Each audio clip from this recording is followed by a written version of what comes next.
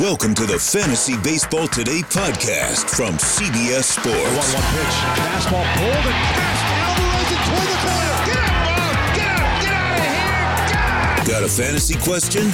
Email fantasybaseball@cbsi.com. Get ready to win your league. Where fantasy becomes reality. Now, here's Adam, Scott, Heath, and Chris. Happy Not Kokomo Friday. Chris Towers, no Adam Azer again on a Friday.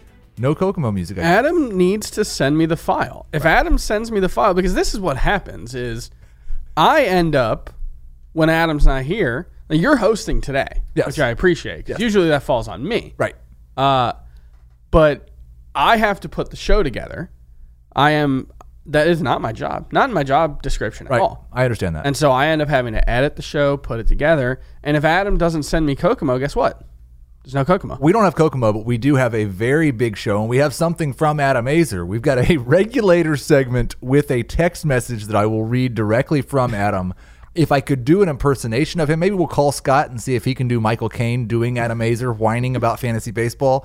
We've got sleeper hitters, we've got two-start pitchers, we've got weekend streamers, under-the-radar prospects for the second half, double dongs, and much, much more. Chris, let's get started. Your favorite two-start streamer for week, whatever next week is. 13. For some leagues.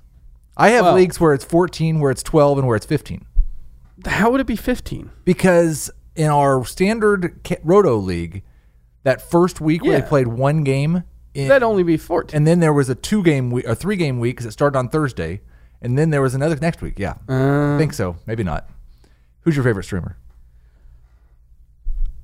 I don't totally love the options this week. It's not a great week for it. There are some interesting streamers. I'm just not sure if any of them are good. I'll go ahead and say Adrian Sampson. He struggled against the Red Sox last night. I don't think that's exactly the biggest sin in the world, struggling against the Red Sox. It's still a good lineup. But he does have great matchups. He's versus Cleveland, versus the White Sox. He's doing some interesting things, so he's my choice for a two-start streamer. There are a lot of bad pitchers with decent matchups. Yeah.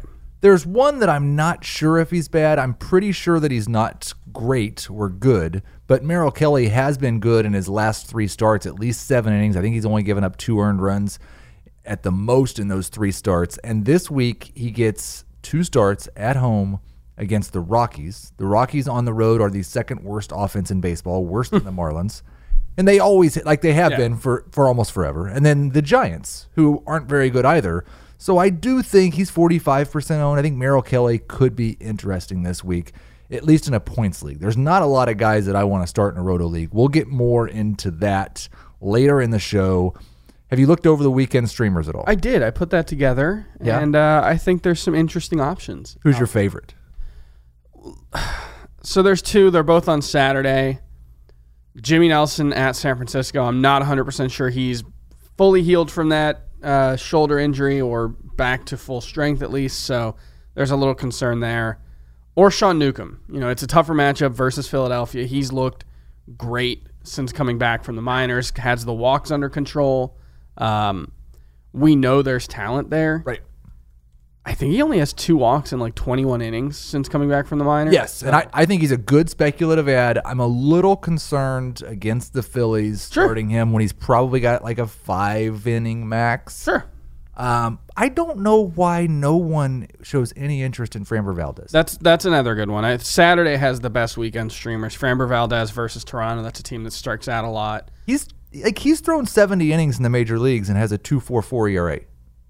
Yeah, I mean a lot of that was lucky. Yeah, and a lot of that was pitching out of the bullpen. That's true. Where you usually see at least a half-run increase going from a starter's role or from the bullpen into the starter's role, but it's a nice place to start from, and Toronto's a good matchup. I don't mind that. I think he's worth an ad. Let's get to the big news. Some of it good, some of it bad. We'll start with the bad. Corey Seager has a grade 1 to 2. It's like a 1.7. 1.7 hamstring strain, likely out for a month. Let's say you were in a league where you don't have any IL spots available. They're all taken. And 12 teams, 10 teams. 10 teams, points league, and there's no middle infielder. Are you stashing Corey Seager? Corey Seager had basically figured it out. He had a bad April, but since May, he's been very good. But if it's a shallower league, 10 to 12 teams, like you said, no middle infield spot, I would prefer to stash him. But at this point, there's so many guys on the IL that you might not be able to. No, it's not crazy to think you might have to drop him in a 10 or 12 team points league. He is currently the number 13 shortstop in points leagues, which is not bad considering. And but he was really bad for a month. Right. Giancarlo Stanton could be activated Tuesday, assuming he doesn't hurt himself again between now and then. Aaron Judge could begin a rehab assignment this weekend. He's going to need a little more time on that rehab assignment than Stanton did. Justin Upton could be back next week. That's a must-own guy, right? All formats? Yeah, definitely. He's so inconsistent, but by the end of the season, he always ranks like 15th to 25th at outfield. He'll steal a couple of bases, hit for power. So, yeah. And then Shohei Ohtani hit, but I feel like you're probably not a cycle guy. It's a nice statistical curio. He did hit for the cycle. That's a great game. On Thursday night. I knew that you were not going to be. Well, just like I really enjoyed that, but I think 10 bases, total bases. That would be 11, right? 10 total bases. 10 total bases. Okay, that's a very good game. It is a very good game. Scored 2 runs, drove 3 runs in. Here's the question I have, because we had kind of started talking about Shohei Ohtani like, yeah, he's not playing against lefties again, and he's not running again. Is he somebody you even need to own in a weekly lineup league?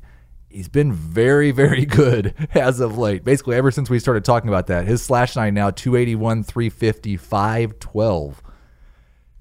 Is Shohei Ohtani a must-own in a weekly lineup league? Roto, not points. Shohei Ohtani or Jock Peterson? I feel like they're kind of the same guy, except Ohtani might be better. Yeah, I think Ohtani's probably better. Peterson has slowed down quite a bit, I think, from his hot start. So I'll go with Ohtani just because there's also just a chance that he's an everyday player at some point this year. Yeah, I think his time in the major leagues has been short enough that we could think that maybe he could hit lefties at some point. I've mostly given up on the hope that Jock Peterson's ever going to successfully hit left-handed pitching.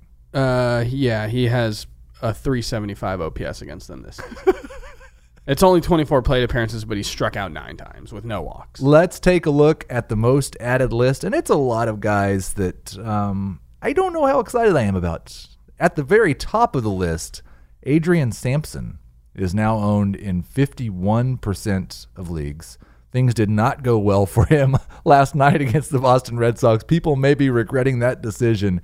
Gave up 6 earned runs. He does not need to be owned in 51. I guess he's a 2-start pitcher next week. He's a 2-star pitcher the next week, so I think that's okay. Do you think he might actually be good, though? Good? Yeah.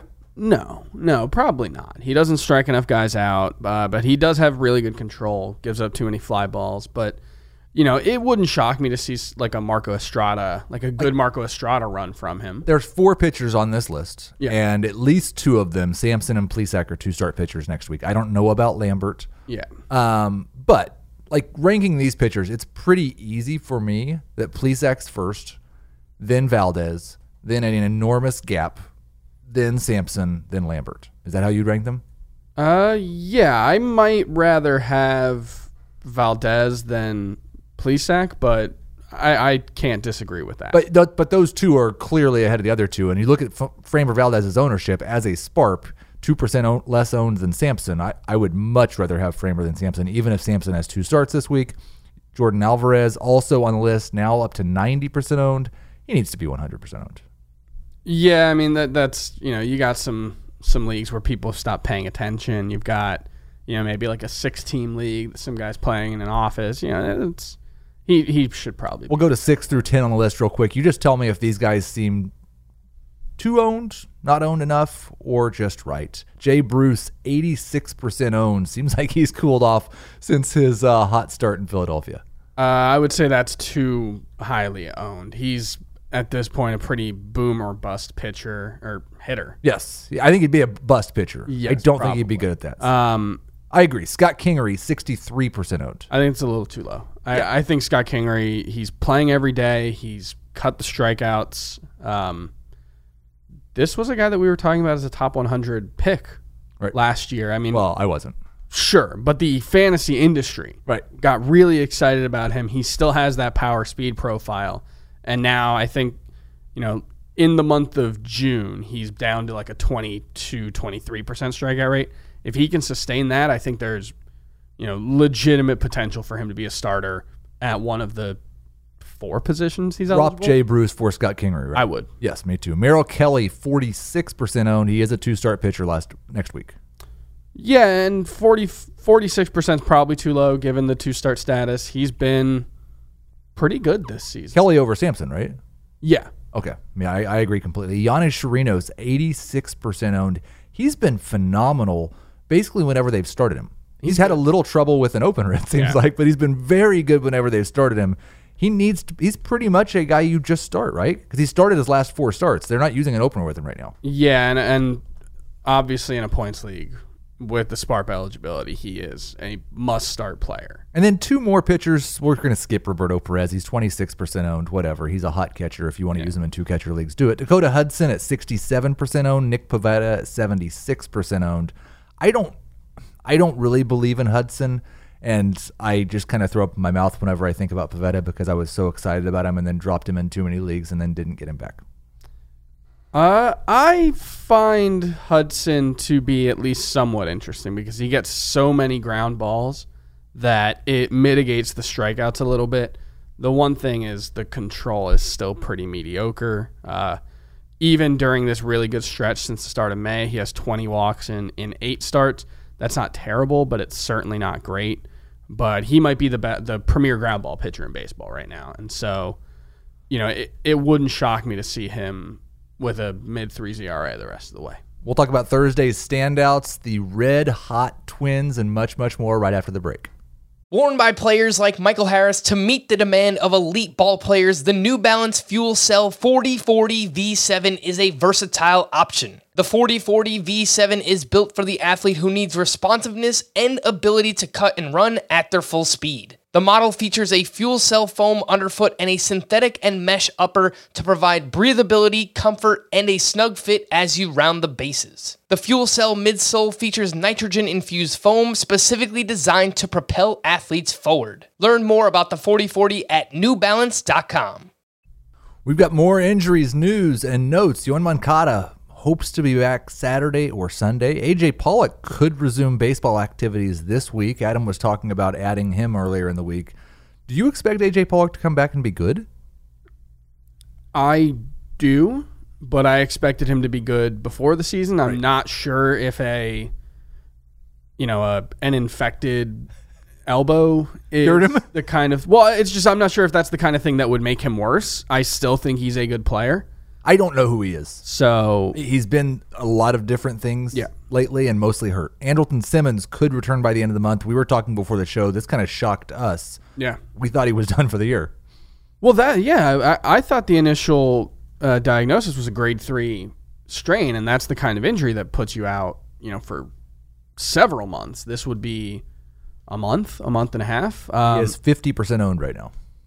That's too high given that he's not playing. This isn't a guy that you keep on your roster when he's hurt. I've dropped him, I think, everywhere except the 2014 Dynasty League, and even there I might have dropped him, but he's a useful player.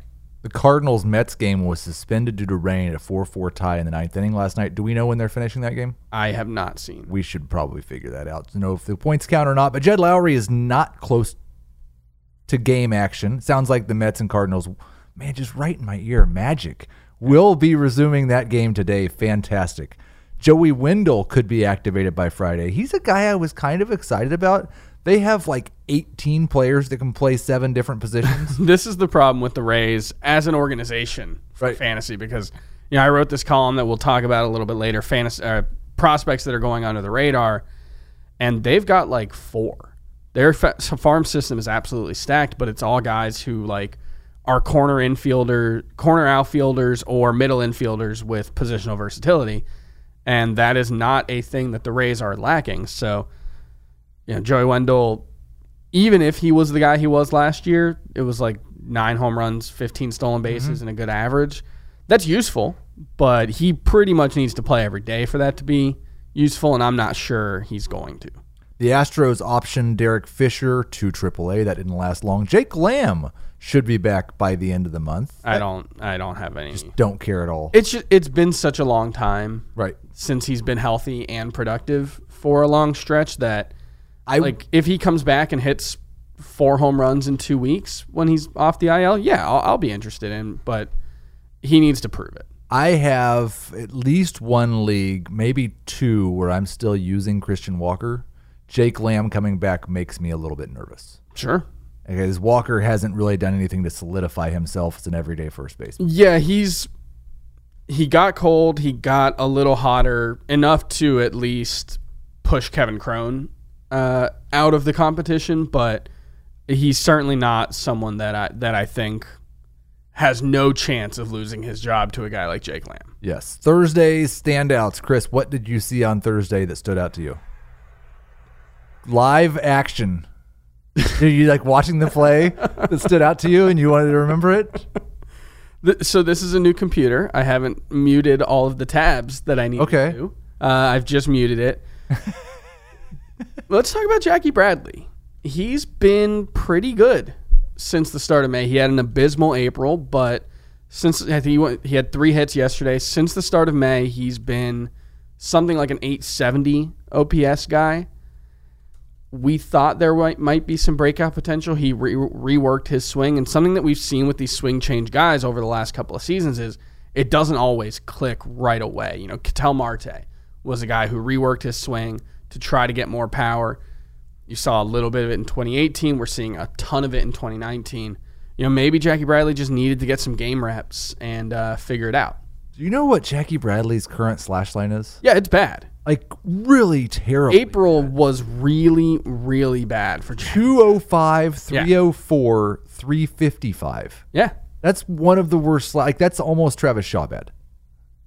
And you still think Travis Shaw's worth owning? Barely. It's about time. I think it might be okay, just but casting Hero back up. The thing is, Jackie Bradley, Hero hit a home run last night. Jackie Bradley had a 400 OPS in April. Since the start of May, he has a 250, 364, 491 slash line with 6 home runs. That's better. Yeah. That's a lot better. Okay. And he'll steal a couple bases. I think he's starting to get back into that 5 outfielder range. There were a couple of guys that stood out to me last night, and they are both second base eligible, prospecty type players that had been terrible, and I thought maybe I was getting ready to give up on. Kevin Biggio, who double-donged, Nicky Lopez, who hit his first home run. I don't know that. I mean, Biggio is still the most interesting for sure. They're both on teams where their playing time really shouldn't be in question because there just aren't any other good players on those teams. But I think you have to give those guys both just a little bit longer now with some sign of life. And Biggio at least has been walking quite a bit as of late. One other thing that stood out on Thursday, and it didn't happen last night, it happened during the day, but the Twins, just another offensive output. And I have to ask, do you buy the Twins in general? And I will say they were my pick to win the American League Central. Yeah, that one's looking pretty good. Yes, I like that one. And specifically, C.J. Cron, Jorge Polanco, Max Kepler, Byron Buxton, all having better years than we've ever seen them have. Do you buy this offensive explosion from this team? I buy some parts of it. I don't buy C.J. Cron being an 880 OPS bat. But he did hit 30 home runs last year in 560 plate appearances. So he probably deserves more credit than we have given him on this podcast, and I think probably in the fantasy community writ large. But I think it's kind of in a Jay Brucey way where he's going to hit for power, but not average, fewer RBI than you would probably expect moving forward. Well, and first base is one of those positions where there's not really a lot of great first basemen. I don't know that there's more than 10 that I really feel great about being my starting first baseman. He's a fine starter. There are about 400 of them that could be in the top 25. Yeah. Like, would you rather have C.J. Cron or Daniel Murphy? Daniel Murphy. C.J. Cron or Eric Hosmer? Crone. Okay. Crone, or let's do one more here. Matt Olson. Okay. So I think he's a better version of what I expect Crone to be moving forward. But with regards to Byron Buxton, Max Kepler, and who was the other one? Jorge Polanco, who has been the best of all of them. I don't understand the Jorge Polanco thing. Well, he doesn't strike out. No, not very often. He's walking more this season, but the underlying batted ball metrics don't totally back up what he's doing. I definitely think there's some cool down coming. He has a 966 OPS, so that's not exactly a bold call. Right. I think the surprising part for Polanco, at least, has been more power than we've ever seen before. Because he did profile as someone that could hit for a high average with a low strikeout rate, good contact skills. But the thing is, at least looking at his Fangraphs page, his fly ball rate was in the low 40s, high 30s for most of his career, and it was mostly small sample sizes. It's 49% this year. Yeah, no, I mean... And he also still has a 26% line drive rate. Yeah, I'm not saying it's totally... Like, I don't quite get it. Right. And when there are things that I don't quite understand, I'm hesitant to make a bold call one way or the other. Especially with, still 64 games is a small sample size. There's a lot of things that can happen in 64 games. But yeah, he's certainly the most interesting among this group, and he's the most widely owned and widely started. I think Max Kepler is close to being for real. We saw last year changes in his swing profile that did not lead to better production. But he started hitting more fly balls last season. He actually was okay in terms of plate discipline against lefties. He just couldn't hit righties last year. That was the weird thing. So I think there are some reasons to believe Max Kepler's another good plate discipline guy who walks a lot. I think there's definitely something there. I don't know if it's like definite starting outfielder in a 3 outfielder league, but it's a good player. It's funny that they have these guys like Kepler and Polanco who are such good plate discipline guys and just do not strike out, and then you've got to contrast them with Byron Buxton and Miguel Sotto. Jonathan Scope has terrible plate discipline. Right. We've always been so excited about Buxton. He's the number one prospect in baseball. He's given us months where he's been great. I say months, plural, not necessarily months back to back, but like a month here, a month there, and he's been mostly good so far this year. He's on pace for a better than 2020 season. He's hitting 267. That's not bad for him. The strikeout rate is down compared to where it's been in the past, around 23%. This is not the Byron Buxton breakout that we all envisioned 2 or 3 years ago. Yeah. This is not the superstar player, but if he is just what he is right now, he's pretty much a must-start player in all formats, even hitting ninth. Yeah, and the tough thing is you would expect him to move up in the lineup if he continued to hit well in normal circumstances. But everyone's better than him. But he might be the 8th best hitter in their lineup right now, which is incredible. But he's got an 850 OPS. He's got 10 stolen bases. That's good. Yes. Yeah, no, he's someone who, especially in a Roto league, looks like a must-own and must-start player moving forward. And there's a chance that the stolen base pace picks up. So, yeah, the Twins are weird. I don't know who their very coach is or whether it's a new guy, but it's not Chili Davis. He probably deserves a raise, is what I would say. Let's talk about last night's pitchers, studs being studs. A couple of these guys we probably don't need to talk about too much. Jacob deGrom, 7 innings pitched, gave up 2 earned runs, struck out 8. He was very, very good. Early season concerns, you could just forget about them. Man, nasty. If you're watching the video show right now, love seeing deGrom. We've got Zach Greinke, who flirted with the no-hitter. Yep. And I don't know how good he actually was. This is one of those times where Adam would get mad at us. Yes, I understand what you are saying. In Zach Greinke's case, though, right? I don't think a 3 strikeout, 7 1/3 inning performance is one of those was he good? Yeah, he was good. He's Zach Greinke. This is what he does. The other 2 quote unquote studs being studs are far more interesting. Marcus Stroman, 6 innings pitched, gave up 2 runs. Only one of them was earned. Didn't walk anyone. Only struck out 5. Not a big strikeout guy. It was the Orioles. But Adam has been kind of down on Stroman. I've mostly just left Stroman in my starting lineup, and he's had a couple of bad outings, but he's given you a low 3s ERA. This is kind of looking like Marcus Stroman, right? Yeah, this is what you wanted Marcus Stroman to be, and it's not that far off from the 2017 season. In terms of peripherals, it might be a little bit better.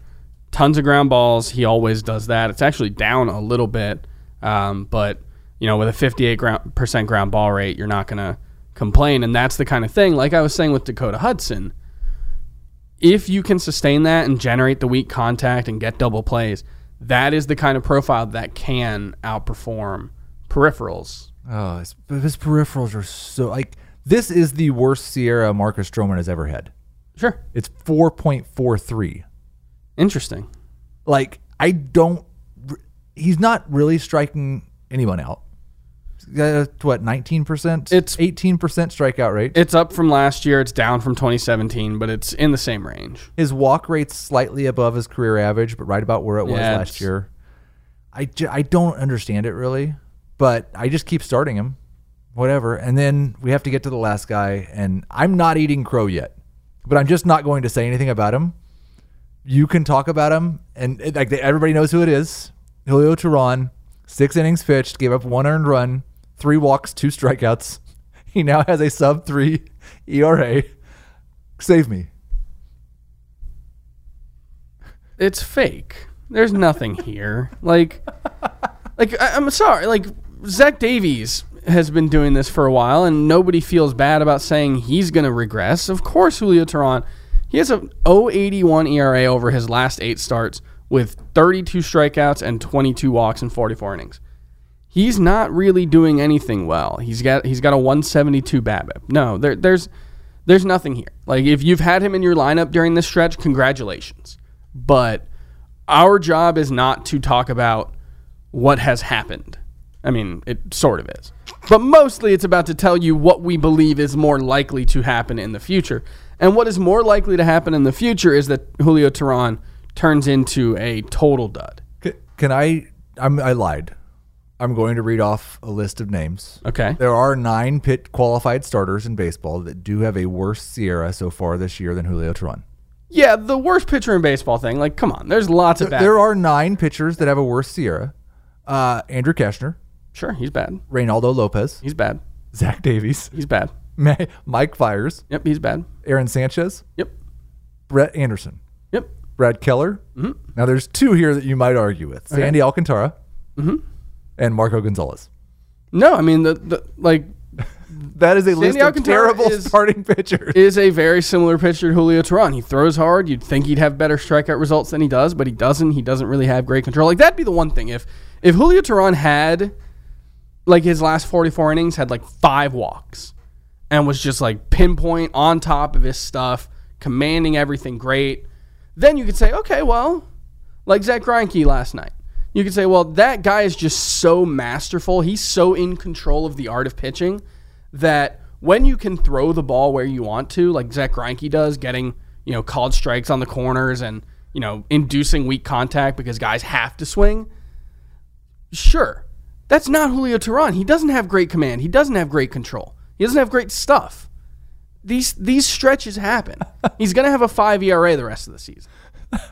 Studs being duds. I guess he'll be on the list of studs being duds soon enough. David Price, an inning and a third last night. 5 hits, 6 earned runs, 1 walk, 2 strikeouts. He's been surprisingly good so far this season. Mm-hmm. Absolutely terrible in this start. Is there anything to worry about, or is he still just a top 30 starting pitcher that's never going to get into the top 20? Yeah, I think that's more likely. I do want to look at... I saw some people tweeting last night. I wasn't watching the game because I didn't get home until 8:30, and then I watched the NBA Finals game, which was fun. Yeah, it was good. But I saw some people tweeting that they were concerned about how David Price looked. He averaged 91 with his 2-seamer, 91 with his 4-seamer, so that's definitely a little bit down, but it got better as the start went on. So No, as long as this wasn't a sign that the elbow issue that he's had the last couple of seasons flared back up, and there's no reason to believe it is right now, then no, I think he'll continue to be a pretty good starting pitcher. Matthew Boyd roughed up by the Royals in Omaha, the first Major League Baseball game ever played in Nebraska. 4 innings pitched, 6 hits, 5 runs, 4 of them earned, 2 walks, 7 strikeouts against the Royals. He's like, it's his one start. We don't really care, right? He's just good. You've been doubting him a little bit. Sure, but I doubt him as much as I doubt Lucas Giolito or anyone who has taken this massive step forward, because it's not a Julio Teheran situation where they're just totally outperforming. No, their peripherals look really good. They're totally outperforming expectations, but not peripherals. But talent fluctuates too. And sometimes, look at Patrick Corbin this year versus last year. Sometimes, and in Matthew Boyd's case, that's very similar to Patrick Corbin. There's one very specific thing he started doing, which was throwing his slider a lot more. And there could be a counter to that coming from hitters. Right. And then you have to see if he can counter from there. And so that's the only concerns that I have about him. Yeah, I'm not going to hold a pitch in a college stadium against him. Were they using aluminum bats? I don't think so. I'm not going to hold pitching at Coors against Matt Strahm in his first outing off the injured list. But there is a guy after Strahm that I'm really interested in because I thought he had ace potential this year. You kind of question him a little bit on Twitter before this start. I don't know what's going on with him. Jack Flaherty, 5 1/3, 6 hits, 4 earned runs, 2 walks, 8 Ks. A lot of things about Flaherty look as good or better than last year, but the results do not. And it's not like with Lucas Giolito and Matthew Boyd in the opposite direction. It's not like it's just been bad luck. He has a 4.28 ERA, a 4.35 FIP, 3.99 xFIP, 4.05 Sierra. I had to scroll down to get there. That's why there was a bit of a pause. He just hasn't pitched as well this season, and talent fluctuates. He was someone that we looked at and said, wow, the stuff is so good. He can only go up from here. But that's not always the case. The interesting thing for me, at least, is like the thing that we were really worried about was, can he get the walks under control a little bit? Last year, he's a 9.6% walk rate. It's down to 8.1% this year. The strikeout rate at 26.3 is not as good as it was last year, but it's still, like, that's still very good. I would assume that most pitchers with it, I don't really know. Like, the home runs are a problem. Ground ball rate has gone from about average to 36%. He's turned into a fly ball pitcher this season. And the strikeout rate is good, but not great. Right. I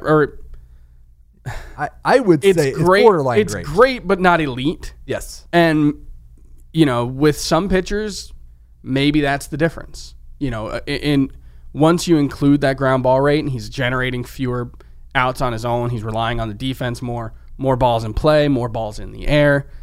That kind of thing can tend to, lead to worse outcomes than you would think, given that they're relatively small changes. 2 more studs being duds that probably just aren't studs. Jay Happ, 5 innings pitched, 4 earned runs, 4 walks, 2 strikeouts. I think he threw like 10 consecutive balls at one point during that game. I think he's just bad now. It was a nice stretch for Jay Happ, but this has been terrible. John Lester, 5 innings pitched, 6 earned runs. He did strike out 7 and walk just 1. I like Lester better than Happ. I assume you do as well. Of course. But I'm not excited about having either of these guys on my team. Yeah, Lester's an interesting case because his strikeout rate is up from last year, his walk rate is down, and his ground ball rate is up. Those would all be things that you would think would lead to an improvement in, not just results. And he outperformed his peripherals last year, but, peripherals. And they're improved a little bit, but they're still pretty mediocre. It's kind of surprising. I feel like, and this could be wrong, a lot of those improvements happened in April and the first part of May. Mm-hmm. And since then, he's mostly just been a bad pitcher again. That's fair. And I would have to. I don't have all the peripherals here over his lap, but he has been a bad pitcher over the last month for sure. The results have been terrible. Double dongs. Charlie Blackmon, Kevin Biggio. We talked about him early. Cody Bellinger, still elite, and then Manny Machado. And I think we need to spend a few minutes on Manny Machado because I I questioned whether Manny Machado is really a difference maker in fantasy really anymore. He has not been. You were talking about him as like a droppable player yesterday. In a 12-team league where you only need one shortstop, I could see it.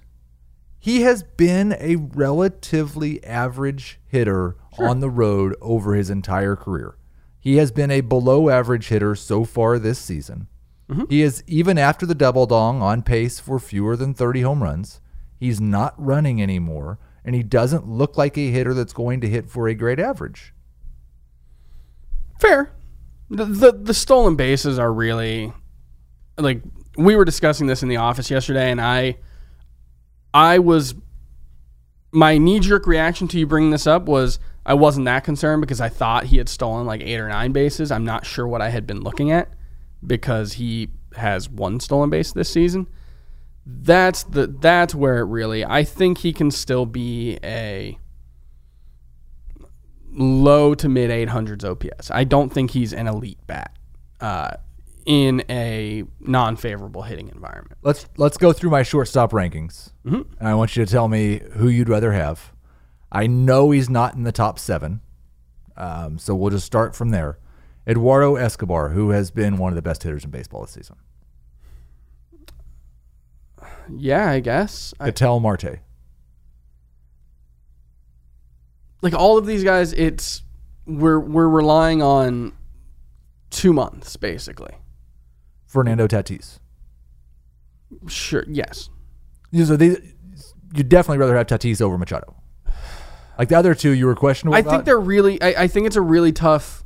We're talking about a guy who has a long track record in Machado. Even yes, he's been mostly mediocre on the road, but he still stole bases. He still hit for power. He's still not old. Right. He's right in the middle of his prime. So I think we could see a month where he hits 8 home runs and all of a sudden he looks like mostly the guy that we expect. Paul DeJong has been struggling, but he did hit another home run last night. Paul DeJong or Manny Machado? I would take Machado. Carlos Correa? Correa. And the only reason he's down this range. Yeah, Correa's injured. And then just like here's 4 more because I feel like this is kind of where the tier ends. Jorge Polanco, Dansby Swanson, Elvis Andrus, Gene Segura. Yeah, for me that's easy with Machado over those guys. And he's been worse than all of them, considerably. But maybe he will turn it around. I'm slightly more open to it than I was, even if all it took was 2 home runs. Yeah, just a double dong. That can change your mind. Under the radar prospects to know for the second half. What a great name to a segment. It's really rolls off the tongue, catchy. You know, there's a reason I'm the editor. Yes, I can just come up with these, very catchy headlines. No, I wrote this column yesterday. Scott White obviously not here this week. He usually does the prospect report. So I wanted to kind of put a different twist on it. I went and looked for guys who are at AA or AAA who Scott hasn't written about this season in his prospects report column. I'm not sure if it's Christian Pache. I'm not sure how to pronounce it. Outfielder for the Atlanta Braves. It's always fun when you have to say a name that you've never heard before. He was someone that scouts absolutely adored the last couple of seasons, and the production wasn't there. It was very similar to Ronald Acuna before his breakout. He hasn't been nearly as good as Ronald Acuna, but he profiles as an excellent defender, all-world kind of defender, with some burgeoning pop. And he's at AA right now.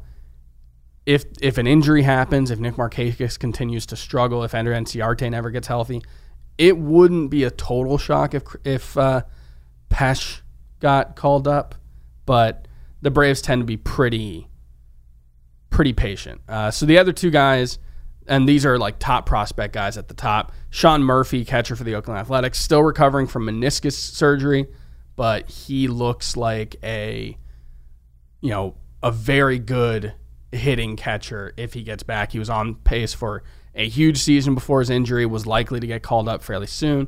So if he can get healthy in the next month, could be someone to make an impact in the second half. And Gavin Lux for the Dodgers, boy, I hope they give this kid a chance with Corey Seager out. He's a shortstop who probably profiles a little better as a second baseman defensively, but great bat, has been very good so far this season, has really turned it on the last couple of years as a hitter. I would love to see him get a chance. And then 3 guys who are really under the radar, don't get a lot of hype. Alex Fado for the Tigers, Daniel Johnson for the Indians, Connor Menez for the Giants. Fado, really big strikeout numbers, was a first-round pick out of the University of Florida, who has started to pitch better this season. I would expect we see him in the second half for the Tigers. Johnson, I don't know why he's not up with the Indians. This is a guy who was considered an extremely toolsy guy who never quite put it together. Think of like a Franchi Cordero. Now he's got close to a 900 OPS in AAA. He's hitting well, hitting for power. And the Indians still have two guys with a sub 650 OPS playing every day in their outfield in Jake Bowers and Leonis Martin, plus Tyler Naquin and Jordan Luplow, who probably will be sub 700 OPS bats moving forward. I hope they give this guy a chance. And then Connor Menez, huge strikeout stuff, has gotten his command under control this season and will pitch half his games in Oracle Park, the best hitting environment or best pitching environment in baseball. So I would expect we see him in the second half, possibly as soon as a Madison Bumgarner trade goes down. And he looks really interesting. Not someone who's gotten a lot of love, but huge strikeout numbers with a good park coming up. I think he could be a guy who comes relatively out of nowhere to be a fantasy impact guy. So Alex Fado, Daniel Johnson, and Connor Menez are some of the under-the-radar guys to consider. Two guys you didn't mention. They're not under the radar, but I just want to get the thoughts. Jesus Luzardo is 56% owned. He went 3 innings and was phenomenal in his first rehab stint. He needs to be owned in more than 56% of leagues, I think. Yeah, definitely a great stash candidate. You know, once you start that rehab assignment, the clock starts ticking. You've got 30 days. Well, but I can't remember if he was on the major league roster or not. So, but either, right. I would expect we see him fairly soon.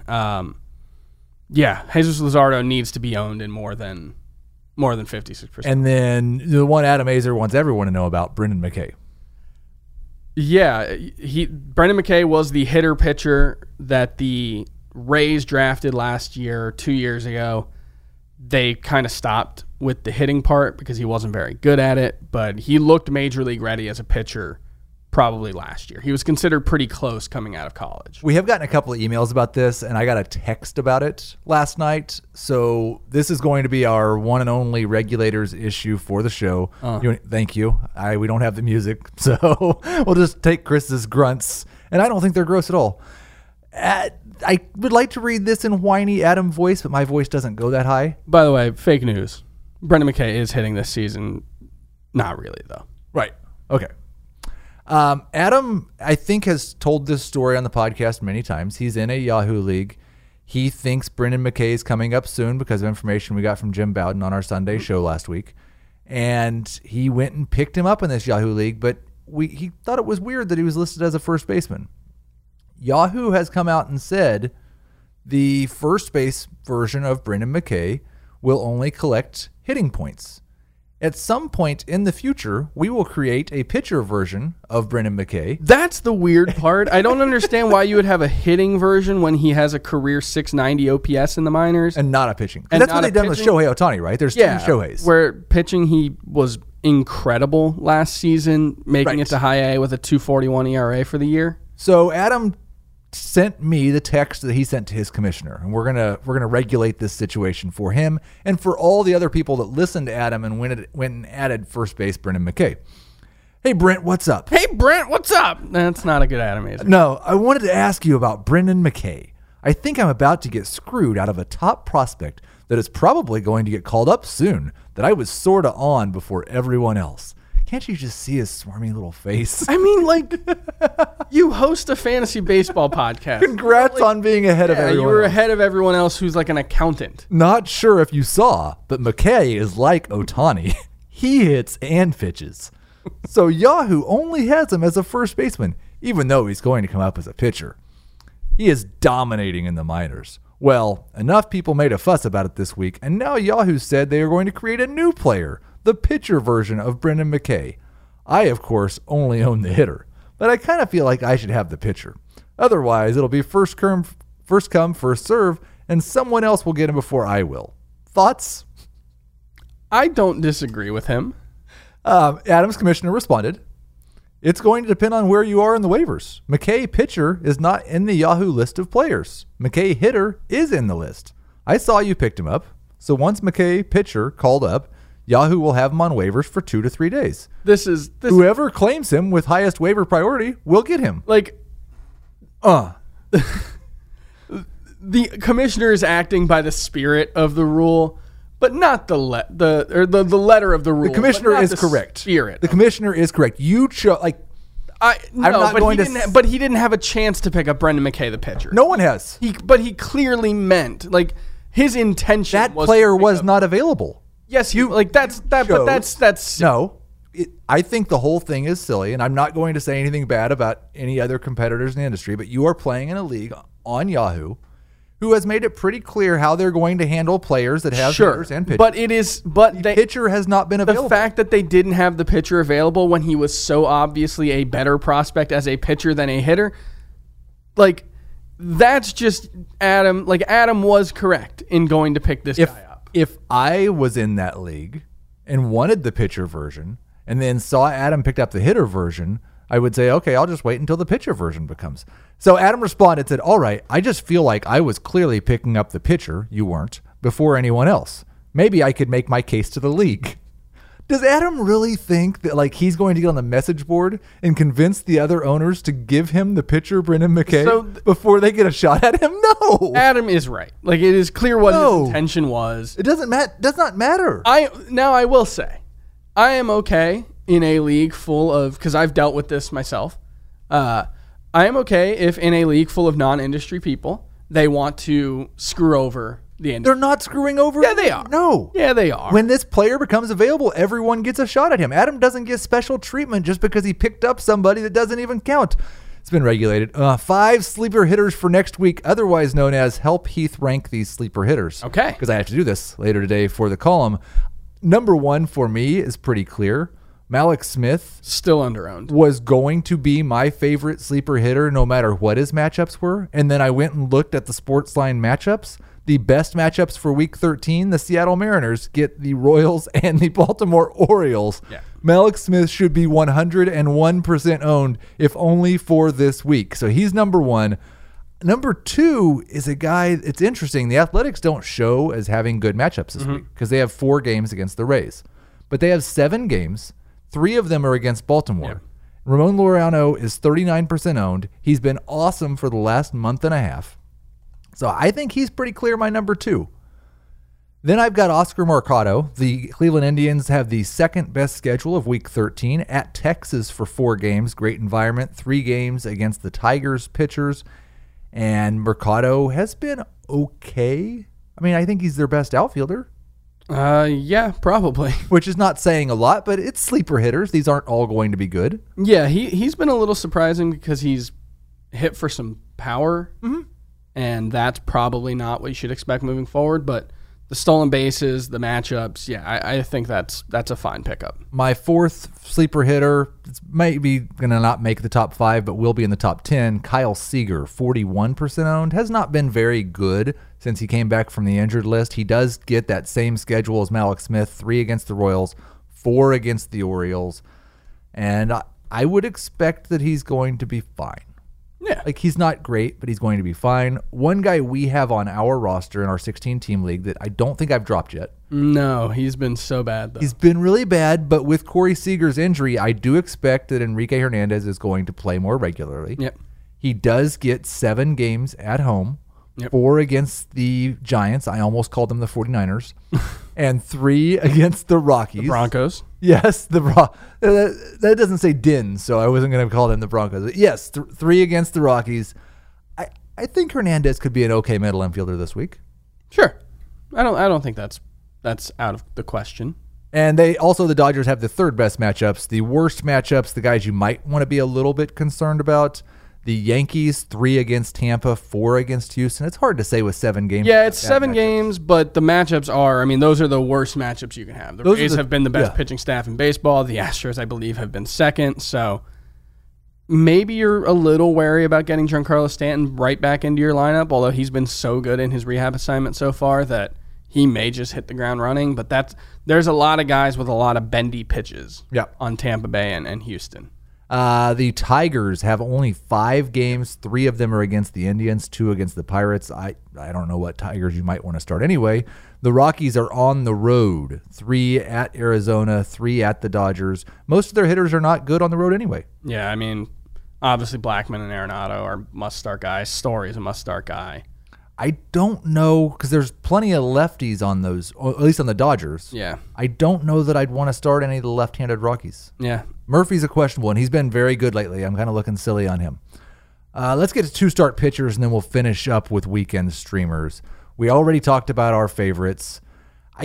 There's probably some of the over 70% guys that we at least need to go through and see if we definitely want to start. I mean, obviously Kershaw, DeGrom. There's so many good. There's going to be some teams that you just run into a guy that has 3 aces that all have 2 starts, and your season's over or your week's over. Luis Castillo is fantastic. I think you have to start him. But he has the Astros and at Milwaukee. Yeah, there's some potential for things to go bad for Castillo. Obviously, the Astros lineup isn't as good as you would think right now, given all the injuries. But they're still hitting well enough. You know, Jordan Alvarez has been awesome since getting called up, and he's really helped. Patrick Corbin has not been good at all. 2 starts against the Phillies and Braves. You're just starting him, right? I think you just have to start him. The next one's really interesting. James Paxton. Yes. He says he's totally healthy.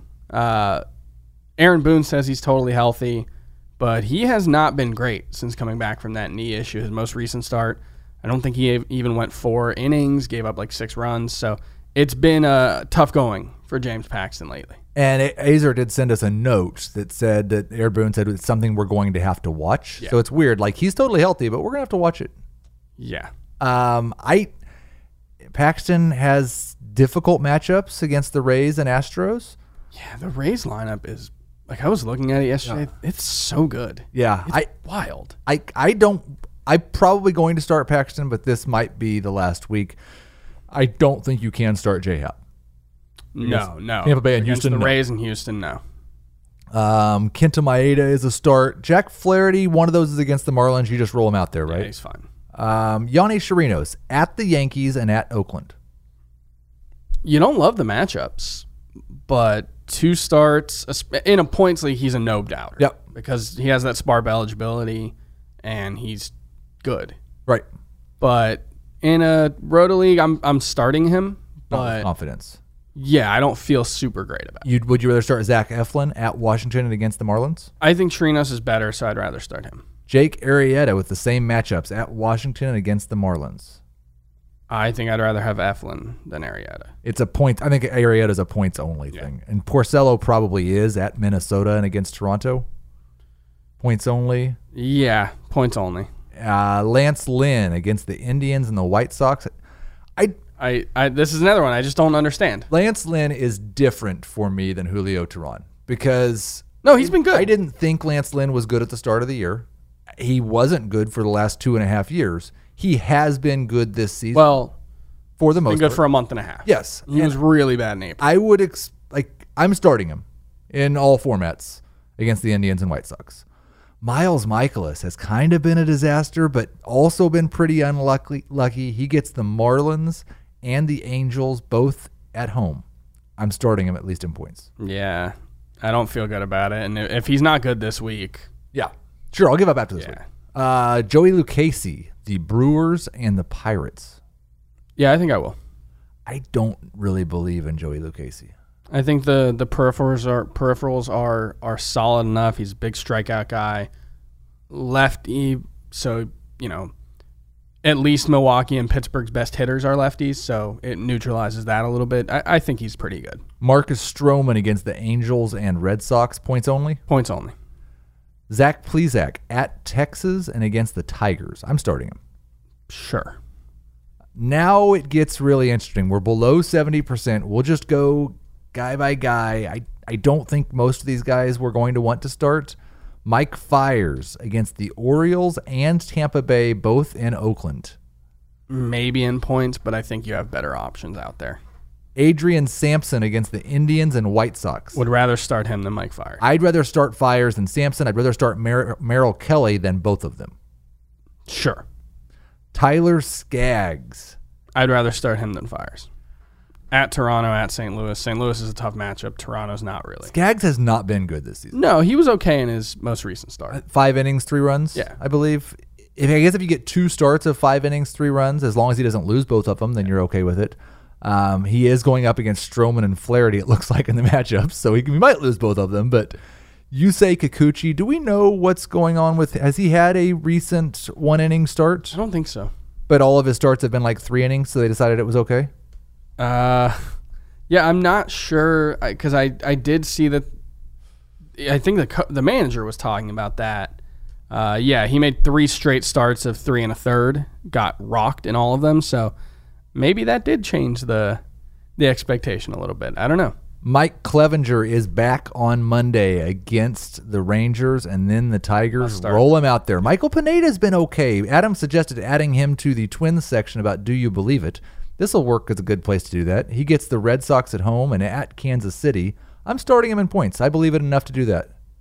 Yeah, the problem is he is not going deep into games at all. No. And you want that in points. You can live with a guy going 5 innings and giving up 2 runs in Roto, you'd be happy with that in points in a 2-start week, but he's the kind of guy that if Boston shells him, and that would not be the most surprising thing in the world, even a good start against Kansas City could make it not worth your while. Deeper leagues, you have to start one of these 4 starting pitchers, Chris. Do I? Brett Anderson, Baltimore and Tampa Bay at home. Jason Vargas, red-hot Jason Vargas, at Atlanta, at Chicago. Danny Duffy at Seattle versus Minnesota. And Freddie Peralta at San Diego versus Cincinnati. Duffy at Seattle versus Minnesota. Minnesota's an incredibly tough matchup, but give me the guy in the good pitcher's park against a mediocre lineup that strikes out a lot and who has shown flashes this season. I mean, some of these guys have all shown flashes, but his have been, I think, more legitimate because he's been getting some strikeouts. We're going even deeper. Anthony DeSclafani against Houston and at Milwaukee. No. Yikes. Felix Pena at Toronto, at St. Louis. No. He probably won't even. Yeah. Tommy Malone against Kansas City and Baltimore. No. Okay. The matchups are good. We're not in 12-team leagues territory. Sure. We're in this 16-team desperation. Fine, you can consider him in a 15 or 16 team. Homer Bailey was awesome last night. No. He gets at Seattle and Minnesota. No. Jordan Yamamoto is not going to make 2 starts, right? Most likely. He may. It just depends on how long it takes Arania and Caleb Smith to come back. Very good in his first start. He gets St. Louis on the road, and then it would be at Philadelphia. The one thing I'm concerned about, he's a middling stuff, good command guy, and you definitely worry about that kind of hitter pitcher facing a team 2 times in a row. Daniel Norris at Pittsburgh and at Cleveland. No. Alicia Hernandez, who was awesome in the minor leagues, he could possibly get 2 starts. Yeah, I wouldn't want to bet on it. I'd rather have Yamamoto than Hernandez. All right, let's run through the weekend streamers real quick. I really thought I wasn't going to get to this, and Adam was going to yell at me, so I'm glad that we made it. Friday night weekend streamer options. You've given me 3 choices here, Chris. I'm starting one of them for sure. Yeah. I don't have any faith in the other 2. Daniel Ponce de Leon against the Mets. I believe he is going to discover he could find gold. Several earned runs. Steven, maybe Todd Frazier will find the fountain of youth against him. Steven Brault against the Miami Marlins. It's a good matchup. Kinda. They're a lot better now. The Marlins are hot. Steven Brault's terrible. CC Sabathia against the White Sox is the guy you're starting. Because he's not going to help you a lot, but he's not going to probably hurt you, especially against this lineup, which has been improving a little bit. Eloy has remembered how to hit, so that's helpful. What helps is Yamakata won't be playing. Yeah. And he can't hit lefties anyway. So it doesn't really help. I mean, it might help if he did play. Yeah, that's true. Saturday, Jimmy Nelson at San Francisco. I don't feel comfortable. No, you can't feel comfortable. But at San Francisco's a good place. Yeah. It's a good place to pitch. I'd much rather start Framber Valdez, feel safer with him against the Blue Jays, and I think there's more upside with Newcomb against Phillies. I don't think any of these guys are very likely to go more than 6 innings. Yeah. Newcomb, I sent you a trade offer for him in the Dynasty League. Yeah. You need a catcher desperately in that league. You're trying to make a run at the title. You've not accepted or declined the offer. No, I'm sitting on a couple offers in that league. I'm not sure what I'm going to do yet. You're going to wait until after Newcomb's start on Saturday. Probably. I'm going to have to withdraw it until after that because Maybe. if he gives up 7 runs in the first inning and then you mash the accept button, I'm going to be very mad at you. Yeah, there's no commissioner approval in that league. On Sunday, Ariel Jurado against the Cincinnati Reds. Yeah, it's not a great option. I'd prefer Spencer Turnbull against Cleveland. That's probably, Scott would be mad at us. Because when we gave our favorites weekend streamers, we talked about Framber, Jimmy Nelson, Sean Newcomb. Spencer Turnbull has been better than all of them so far. He's also a little bit fluky. Sure. His peripherals show a pitcher that's probably a low 4 ERA guy. Sure. But I'm okay. A low 4 ERA guy against Cleveland is yes, like a mid to high 3 ERA guy. Absolutely. That's going to do it for Not Kokomo Friday. We will talk to you on Monday, and thank goodness Adam will be back.